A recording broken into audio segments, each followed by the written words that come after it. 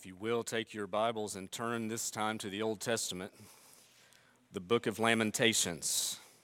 It really is in there, right after Jeremiah, right before Ezekiel. Lamentations chapter 1, we're going to begin a new series this morning. We're going to take a little pause from the Gospel of Luke. We'll get back with Luke in April, sometime in April, Lord willing. But Lamentations will be our focus for the next 5 to 6 weeks as we consider this series we've entitled The Grace of Lament. As we consider our time together this morning, I want to begin with prayer. Ask the Lord that He would give us grace as we understand His Word. Let's pray.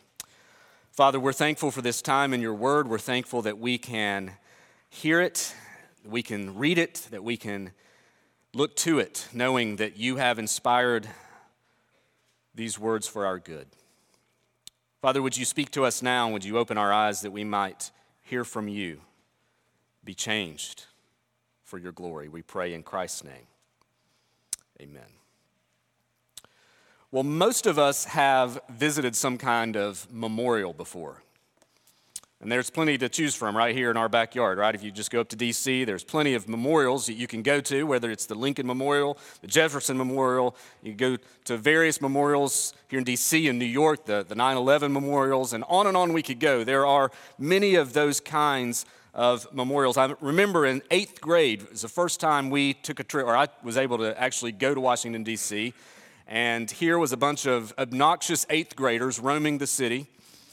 And I remember going to the Vietnam Memorial for the first time as an 8th grader, and just remember beginning to see that wall of names and all these obnoxious 8th graders going down into that area to walk through the Vietnam Memorial. And I remember just the silence that overcame even a bunch of obnoxious 8th graders as you began to walk through that particular memorial and see name after name after name and realize just how many people perished in that conflict. In fact, memorials are constructed to help us look to the past, whether past victories or past tragedies, so that we don't forget the important lessons for the present and the future. The book of Lamentations is a memorial of sorts. It may not have a list of names inscribed on a wall. It may not get the spotlight that it deserves, but it's in that we all need to visit. And so we're going to do that for about 5 or 6 weeks. We're going to spend time here in this book. It's heavy. Lamentations is a lament. You think, well, what is a lament? What does it mean to lament? We could say various things about lament. We could say that to lament involves a cry of pain or expression of grief in some capacity. But when we consider lament in the Bible, we know that it is that, but it's more than that. In his book, Dark Clouds, Deep Mercy, Mark Vroegop defines lament as a prayer in pain that leads to trust. A prayer in pain that leads to trust. Lament is a grace God gives us, His people, to voice our sorrow, our complaints, our fears, our suffering, but in a way that makes way for hope. The Bible is full of lament. I think oftentimes we look past that. That's why I want us to go to Lamentations and just dwell here for a few weeks. The Bible is full of lament. You can go to the Psalms and see Psalms of lament. You can go to the book of Job and see a long personal experience of pain and tragedy and lament. Here we have an entire book of the Bible, Lamentations, an entire book of lament. In fact, it's 5 poems. These chapters are unlike other chapters you'll find in other books of the Bible. They're not necessarily one flowing out of the other. They're actually 5 different poems put in this book together. That's an expression of grief over the fall of Jerusalem. We're not exactly sure who wrote the book of Lamentations, although many people attribute it to Jeremiah. A lot of evidence that seemed to indicate he could very well be the writer, but others would say maybe not. The point being, we don't have the person named. The Lord inspired this book for our good, regardless of who it was that wrote it. And the reason I refer to Lamentations as a memorial is because it's what it is. It is an expression of grief, of deep sorrow, of deep pain over an event, a historical event, over the fall and destruction of Jerusalem in 586 BC. But more than just an expression of deep grief over the fall, it is a memorial. The Lord inspired this book for our good. In the book of Lamentations, it's as if we were being exhorted to never forget, to not forget the hard and important lessons behind Jerusalem's downfall and demise. As I said, the context of this book has to do with the fall and destruction of Jerusalem around 586 BC, the hands of the Babylonians. God's people had been warned repeatedly, called to repentance by several prophets. And yet, all of these warnings, year after year after year, had fallen on deaf ears. So, God did just as he said he would. He said, if you don't repent, I'm going to send the Babylonians. And that's exactly what happens. The Babylonians invade. They come from the north. They stage a 3-year siege against the city. Starvation began to take its toll on the inhabitants. Eventually, the city wall was breached. The Babylonians sacked Jerusalem. They burned the temple. They plundered the city. They slaughtered many of the people in the city. And those who survived were taken in captivity as exiles and slaves to Babylon. This is not Jerusalem's greatest moment. In fact, it was the worst. So here we have God's city, God's temple laid in ruins, and God's people, those who were left, taken captive. And Lamentations is one deep cry of, how can this be? How could this have happened? How could God allow his people, his city, his temple to be destroyed? What about all of the promises that he had made? This was Jerusalem. How could this happen? With that in mind, let's pick up in Lamentations chapter 1. I want to begin reading in verse 1 through the end of the chapter. How lonely sits the city that was full of people. How like a widow has she become, she who was great among the nations. She who was a princess among the provinces has become a slave. She weeps bitterly in the night with tears on her cheeks. Among all her lovers, she has none to comfort her. All her friends have dealt treacherously with her. They've become her enemies. Judah has gone into exile because of affliction and hard servitude. She dwells now among the nations, but finds no resting place. Her pursuers have all overtaken her in the midst of her distress. The roads to Zion mourn, for none come to the festival. All her gates are desolate. Her priests groan. Her virgins have been afflicted, and she herself suffers bitterly. Her foes have become the head. Her enemies prosper, because the Lord has afflicted her for the multitude of her transgressions. Her children have gone away, captives before the foe. From the daughter of Zion, all her majesty has departed. Her princes have become like deer that find no pasture. They fled without strength before the pursuer. Jerusalem remembers in the days of her affliction and wandering all the precious things that were hers from days of old, when her people fell into the hand of the foe and there was none to help her. Her foes gloated over her. They mocked at her downfall. Jerusalem sinned grievously. Therefore she became filthy. All who honored her despise her, for they have seen her nakedness. She herself groans and turns her face away. Her uncleanness was in her skirts. She took no thought of her future. Therefore her fall is terrible. She has no comforter. O Lord, behold my affliction, for the enemy has triumphed. The enemy has stretched out his hands over all her precious things, for she has seen the nations enter her sanctuary, those whom you forbade to enter your congregation. All her people groan as they search for bread. They trade their treasures for food to revive their strength. Look, O Lord, and see, for I am despised. Is it nothing to you, all you who pass by? Look and see if there is any sorrow like my sorrow, which is brought upon me, which the Lord inflicted on the day of his fierce anger. From on high he sent fire into my bones. He made it descend. He spread a net for my feet. He turned me back. He's left me stunned, faint all the day long. My transgressions were bound into a yoke. By his hand they were fastened together. They were set upon my neck. He caused my strength to fail. The Lord gave me into the hands of those whom I cannot withstand. The Lord rejected all my mighty men in my midst. He summoned an assembly against me to crush my young men. The Lord has trodden as in a winepress the virgin daughter of Judah. For these things I weep, my eyes flow with tears, for a comforter is far from me, one to revive my spirit. My children are desolate, for the enemy has prevailed. Zion stretches out her hands, but there is none to comfort her. The Lord has commanded against Jacob that his neighbors should be his foes. Jerusalem has become a filthy thing among them. The Lord is in the right, for I have rebelled against his word. But hear, all you peoples, and see my suffering. My young women and my young men have gone into captivity. I called to my lovers, but they deceived me. My priests and elders perished in the city, while they sought food to revive their strength. Look, O Lord, for I am in distress. My stomach churns.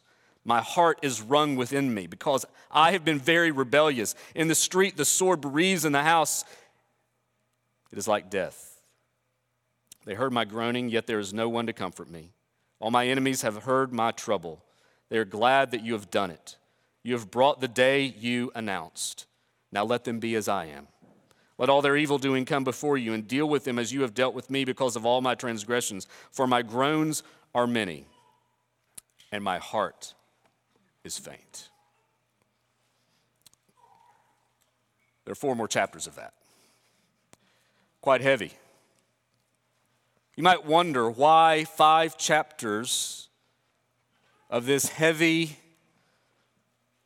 groaning and grieving over the destruction of Jerusalem. Why would that be important for us today?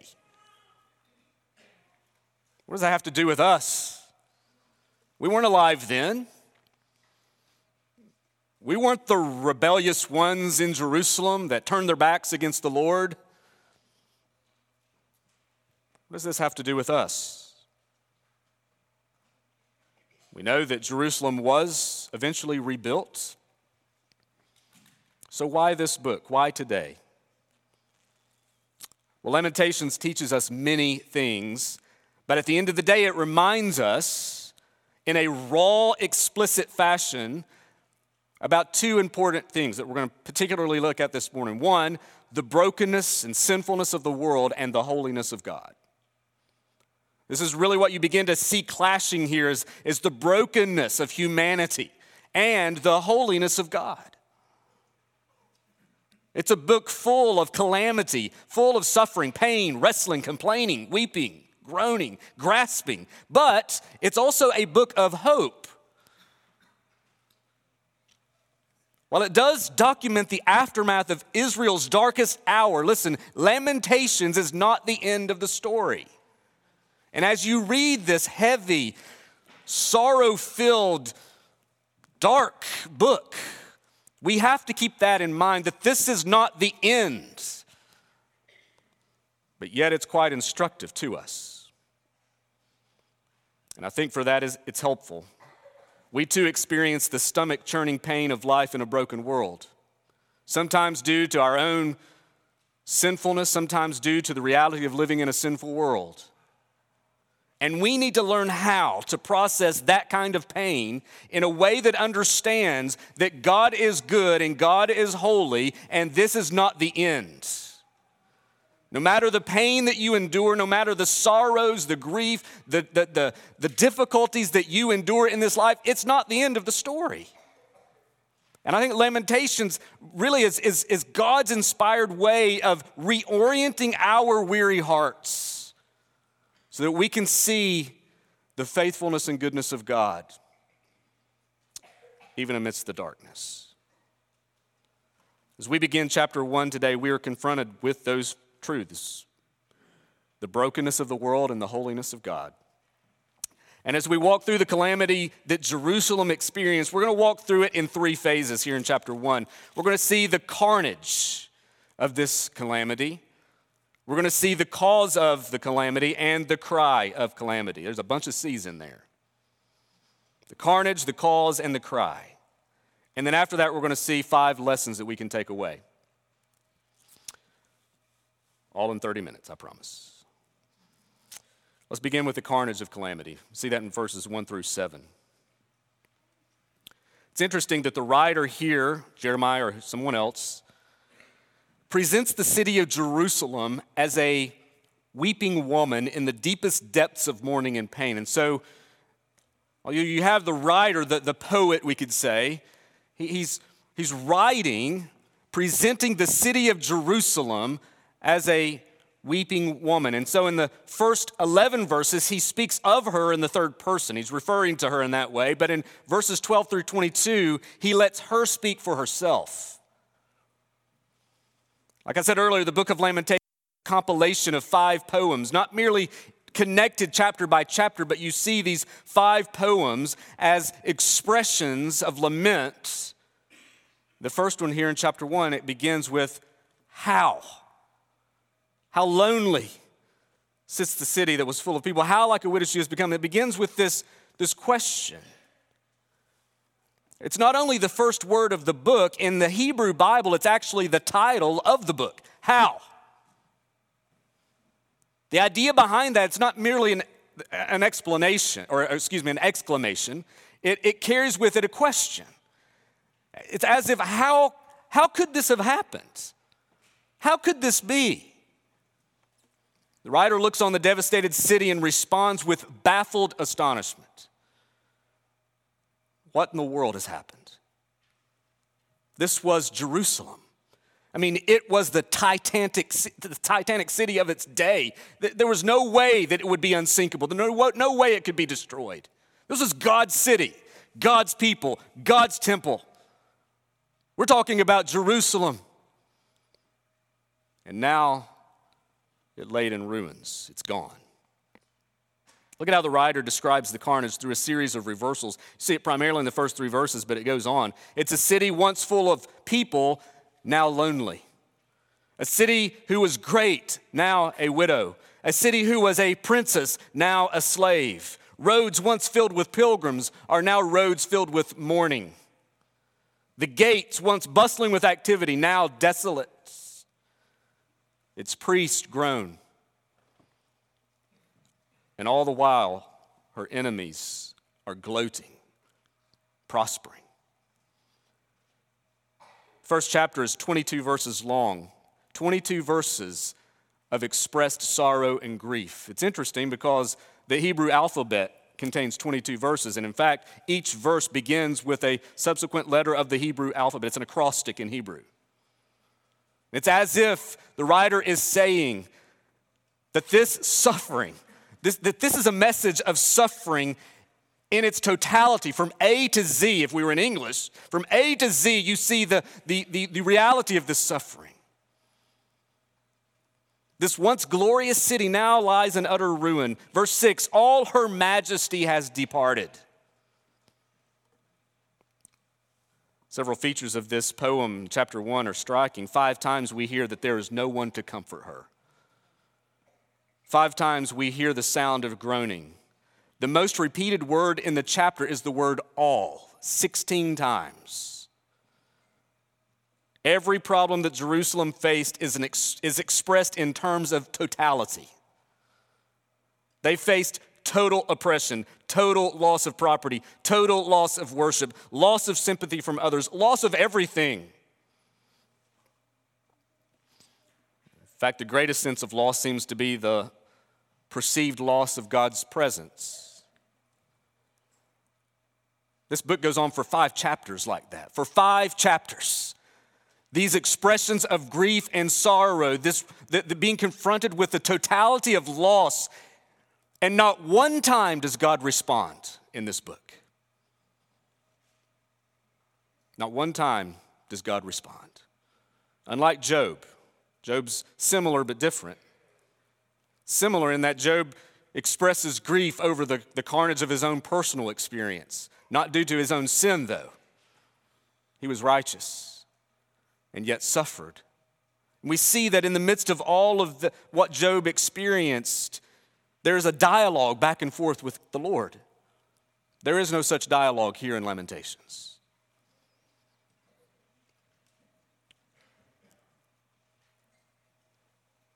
There's even the statement in verse 5 that God is the one who's afflicted Jerusalem. Friends, it's important to understand that this book is not written merely as a historical account. There's a story behind all of this carnage. And I think that could be said for all of us, couldn't it? Behind all our sorrow, behind all our pain, behind all of our grief is a story. And whether it's the downfall, the sinful rebellion and downfall of a nation like Israel, or the suffering that you endure in your own life, what we see here is that the Lord, in His grace and in His wisdom, has provided us the grace of lament, enabling us to have a voice to express our sorrows, our grief, our pain, our suffering, all the while seeing that God is the one that can be and must be trusted. Lament enables us to voice our sorrows, and yet we are driven in the midst of those sorrows to hope in God yet again.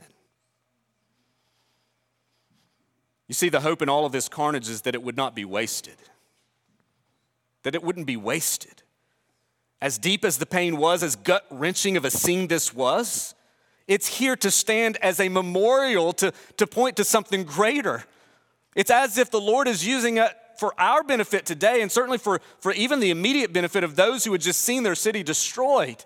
It's as if the Lord is saying, do not forget what happened here. Don't lose sight of the carnage that took place in my city. It happened for a reason, which leads me to the second point. The cause of this calamity, and we pick up in verse 8. We've already seen a glimpse of the cause and a statement of the cause in verse 5. It says, the Lord afflicted her, Jerusalem, for the multitude of her transgressions. The point is further made in verse 8, Jerusalem sinned grievously. A good summary of the message that the people of God had rejected is found in Jeremiah chapter 2. So what had they done to get them to this point?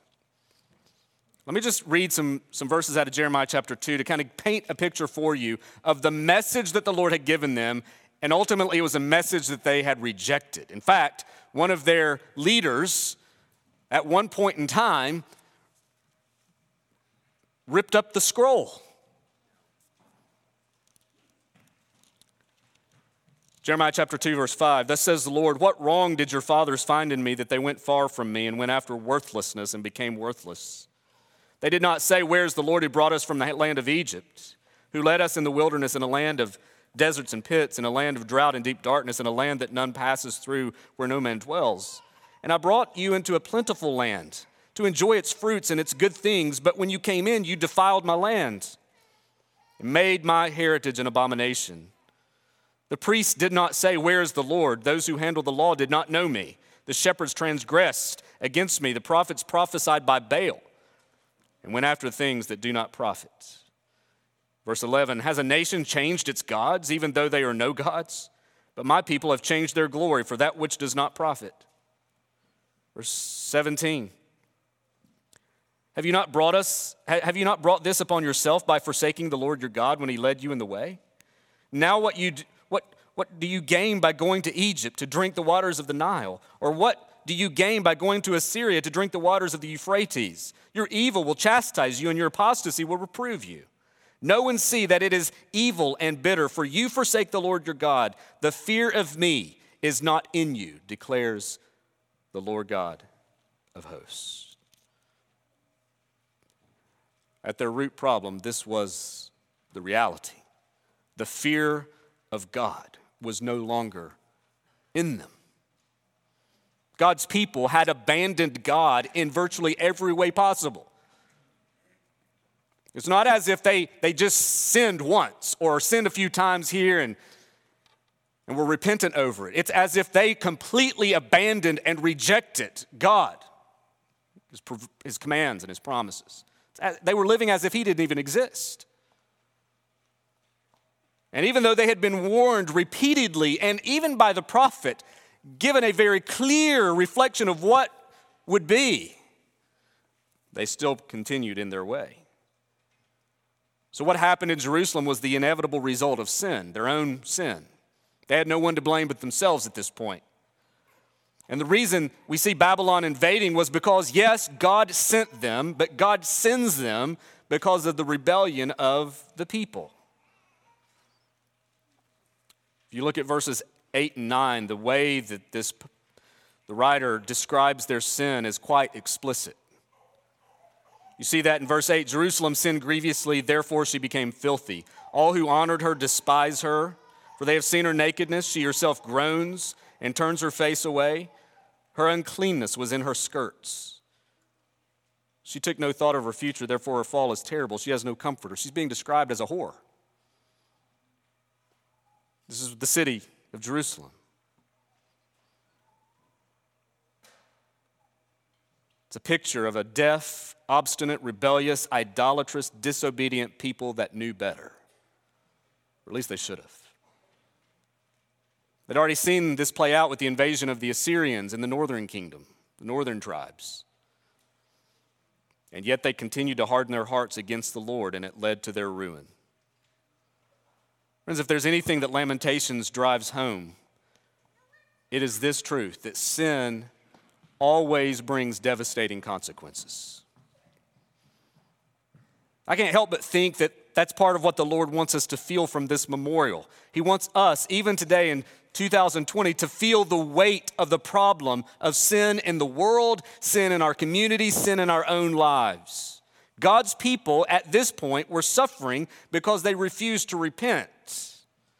And God was willing to level, because he is a just God, he was willing to level his own city, completely destroy his own temple, and scatter his own people. It reveals to us just how devastating sin can be, but it also points to us just how holy God is. If you don't like this activity, which, to be honest, all of us wonder, how could this have been? How could God do this? And it's because we don't fully recognize and realize the true holiness of God. This rebellion demanded God's justice. And listen, it's not as if the first thing that happened, he reacted. God is patient. He is generous with his patience. God is long-suffering. He's extremely generous in his restraint, but rebellion against his rule does have consequences if left alone. Now, I'm not saying, I'll pick up on this here in just a little bit, but I'm not saying that behind every negative experience you face is personal sin. So every bad thing that happens in your life, every sorrow that you have can be attributed to some personal sin. That's not what I'm saying.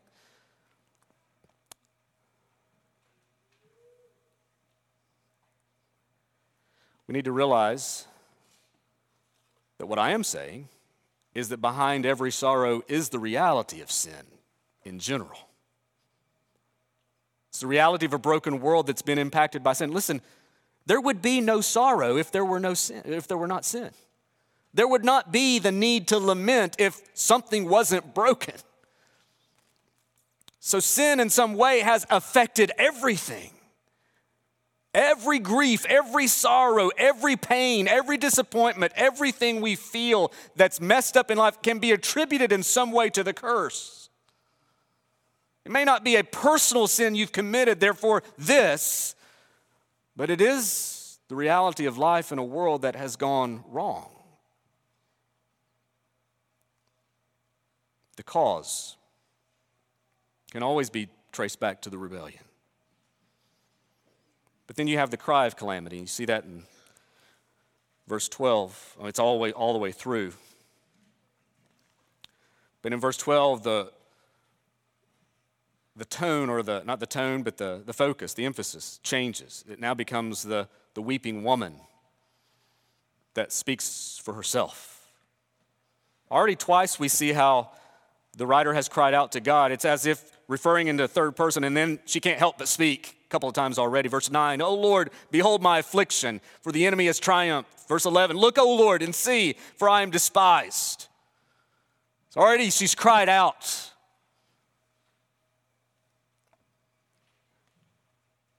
And no response. So it's as if she now turns to those around her, those who pass by. Verse 12, "Is it nothing to you, all you who have passed by? Do you not see what's going on? Do you not see my pain? Do you not see my sorrow? Do you not see what's happened?"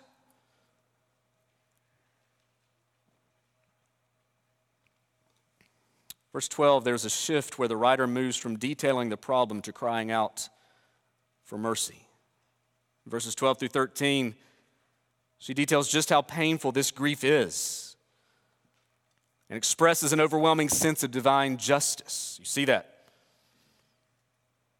"Look and see if there's any sorrow like my sorrow, which was brought upon me, which the Lord inflicted on the day of his fierce anger. From on high, he sent fire into my bones. He made it descend. He spread a net for my feet. He turned me back. He has left me stunned, faint all the day long." A full recognition of the justice of God. The writer is not blaming God. The writer is simply recognizing what the Lord has done.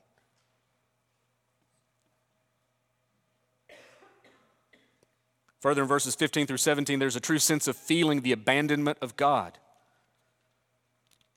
The enemy has prevailed. There is no one to comfort. No comfort can be found anywhere. Jerusalem has become a filthy thing. Verse 15, "The Lord rejected all my mighty men. He summoned an assembly against me to crush my young men. The Lord has trodden as in a winepress the virgin daughter of Judah." It's the imagery there that you see.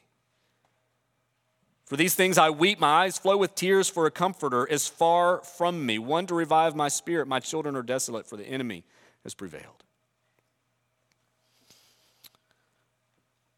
But after all of that, you see just a glimmer, just a hint,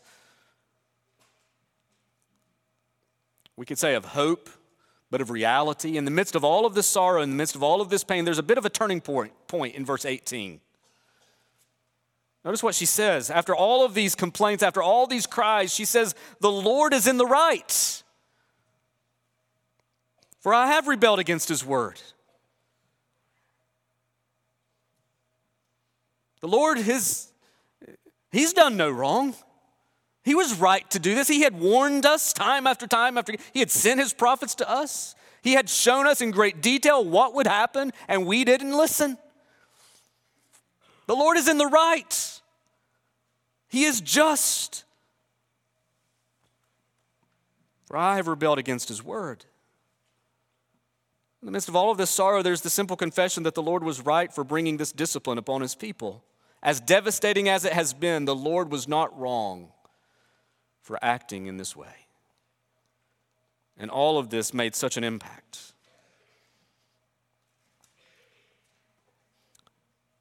You even see the cry for justice. Even though there's recognition that the Lord is right. Verse 20, "Look, O Lord, for I am in distress. My stomach churns. My heart is wrung within me, because I have been very rebellious. In the street the sword bereaves. In the house it is like death. They heard my groaning," verse 21, "yet there is no one to comfort me. All my enemies have heard of my trouble. They are glad that you have done it. You have brought the day you announced." God's faithfulness. You did what you said you were going to do. You've brought the day you announced. Now let them be as I am. Do you see what's going on there? It's as if the writer recognizes we're in this situation and it's our fault. We have no one to blame but ourselves at this point. We see that the Lord is in the right. He brought the day he announced. He did what he said he was going to do if we wouldn't repent, and he did. And now, look at verse 21 again. You've brought the day you announced. Now let them be as I am. There seems to be a turn now and yet somewhat of a recognition and dependence upon God's word. Because if you go back to the prophet Isaiah, in Isaiah chapter 13, Isaiah prophesied and promised that the Babylonians would be held accountable for their invasion and attack upon the people of God. And so it's as if the writer now, after all of this carnage and chaos, finally, okay, clarity starts to happen. Lord, you did exactly like you said, but you brought your justice to bear upon your people. Would you now do the same for your enemies, for our enemies, just like you promised? It's just a reminder that our cries to God ought to be always undergirded by promise. This lament, this plea for justice. It ends in verse 22, let all their evil doing come before you and deal with them as you have dealt with me because of all my transgressions. For my groans are many and my heart is faint. It's a heavy chapter. It's a dark chapter. And if we're honest, we're not used to speaking in these kinds of terms at this length. One of the things that I think is just helpful to see, as dark and hard and heavy this is to read, even though you have all of these cries and these laments and these expressions of grief and pain and sorrow and no word back from God, these lamentations are still prayers. In the midst of all of the pain, in the midst of all of the sorrow, in the midst of all of the grief and turmoil and recognition of sin, there's still prayer. There's still an awareness that God exists and that He is true and I can trust Him. Who else am I going to cry to?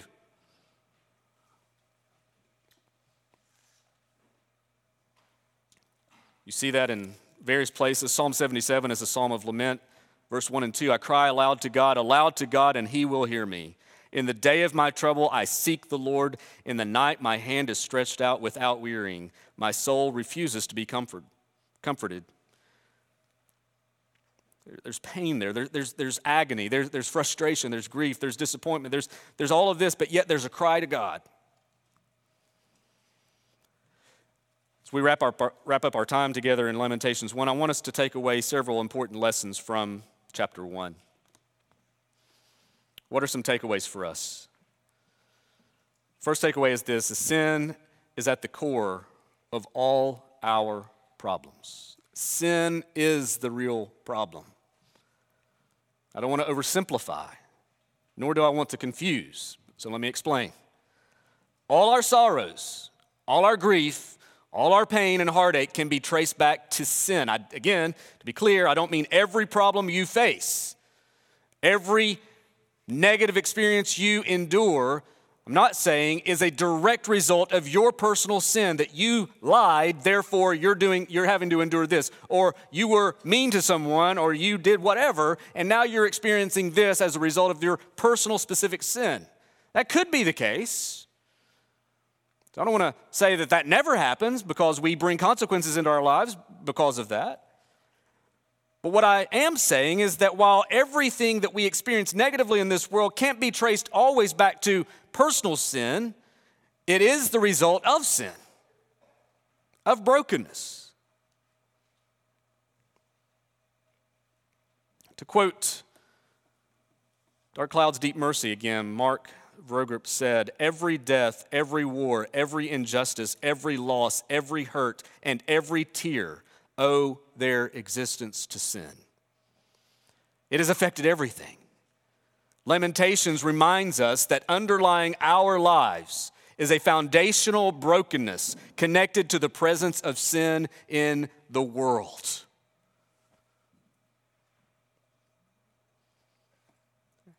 It is the core of all of our problems. It may not be your personal sin, but the reality of sin is the core of every problem we face. We do not live in a perfect world. Why? Because sin exists. Sin hijacked the perfection that God created. And until we are in glory, until we are on the new heavens and the new earth, until we experience that reality, this will be our reality. Number 2, sin has devastating consequences. Jerusalem's downfall began in hard hearts. Its refusal to obey God's commands, its refusal to hear God's prophets, its refusal to repent, all of that had devastating consequences. Ultimately, death for many. In fact, that's what Romans 6:23 says, for the wages of sin is death. Death in the world exists because sin exists. But yet we know this, we live in a culture that downplays and encourages sin.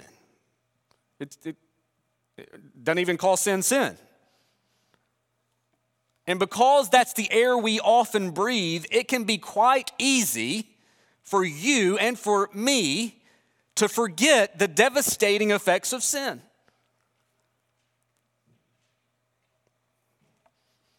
It brings devastating impact to our lives personally, our families, our communities, our nation, the world. And Lamentations should be a megaphone shouting to us, look what sin does. It's always devastating. Third lesson. Brokenness is not simply personal. We often refer to our personal sin. When we think about sin, brokenness in the world, we often think about that in personal terms, and we need to do that. My contention here is that we typically only do that. Sin has a far more sweeping impact than just your individual sin. Our collective rebellion against God surfaces in our corporate reality. It surfaces in our culture, in our families, in our communities, in the nations.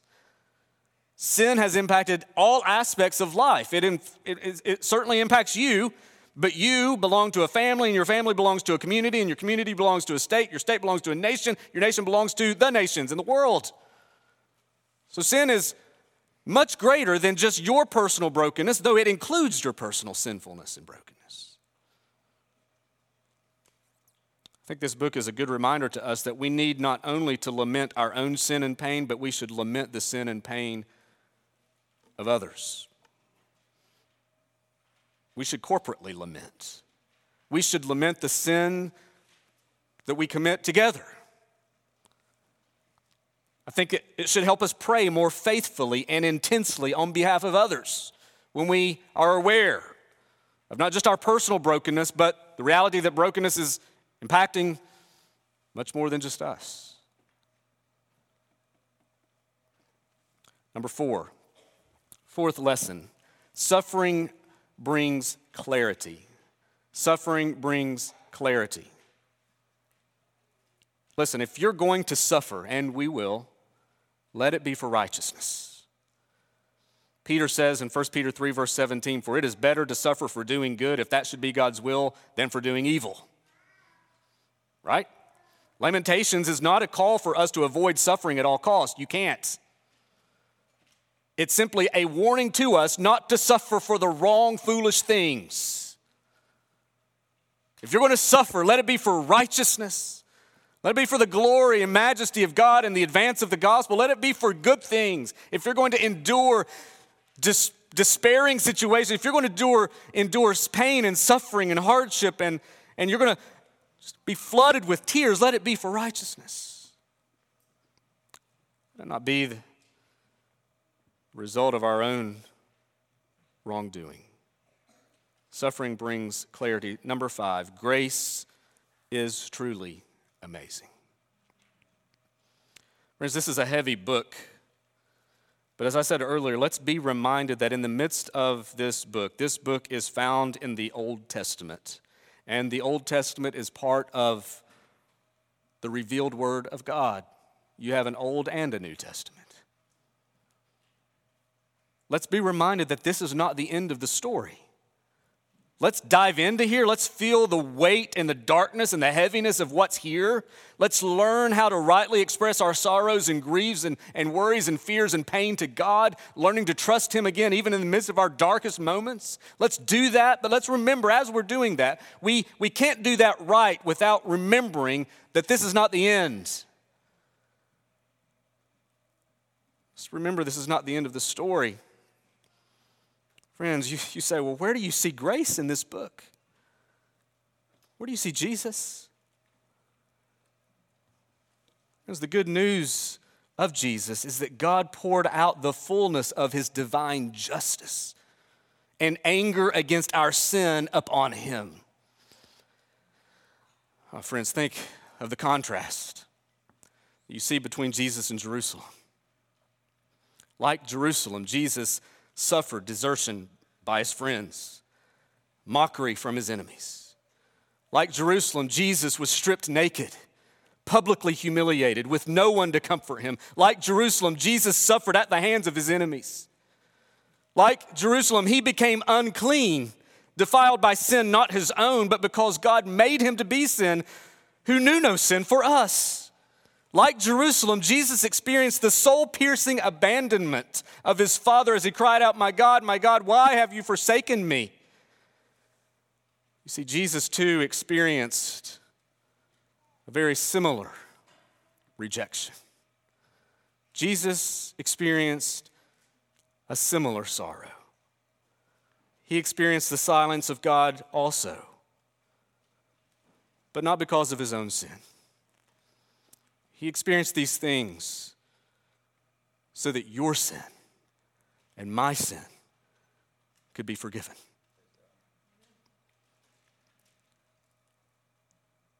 He experienced the curse, and He took upon Himself the divine justice of God. You know, it was many years before the city would be rebuilt and the temple would be rebuilt. Remember what Jesus said, referring to Himself? He said, destroy this temple and it'll be raised again in 3 days. There's a greater temple. There's a greater Jerusalem. It's found in King Jesus, where our hope in the midst of our darkest and most horrific of moments, that is where our hope must rest. Friends, when you read Lamentations, it should drive you to lament your sin. It should drive you to lament so many things. But it should also make you very thankful for God's grace. Let's pray. Father, we're thankful this morning for this reminder and this memorial of sorts, this truth that we find here in the book of Lamentations. Father, it's good that we can come here and spend time considering, even as heavy as this book is, as difficult maybe it is for some of us to hear. Lord, it's good that we spend time here so that we not forget the carnage that sin brings. God, would you teach us in this book? Would you remind us that even through the darkness there is hope, that there is light, that there is promise of a greater and better day? Would you serve us in the way that you choose, Lord? Would you bring comfort? Would you bring correction? Would you bring encouragement? Would you bring hope? Would you bring everything that's needed this morning and throughout this series together? Lord, would you help us to see what we need to see, that we would be faithful in our lamenting to your glory. It's in Jesus' name we pray. Amen.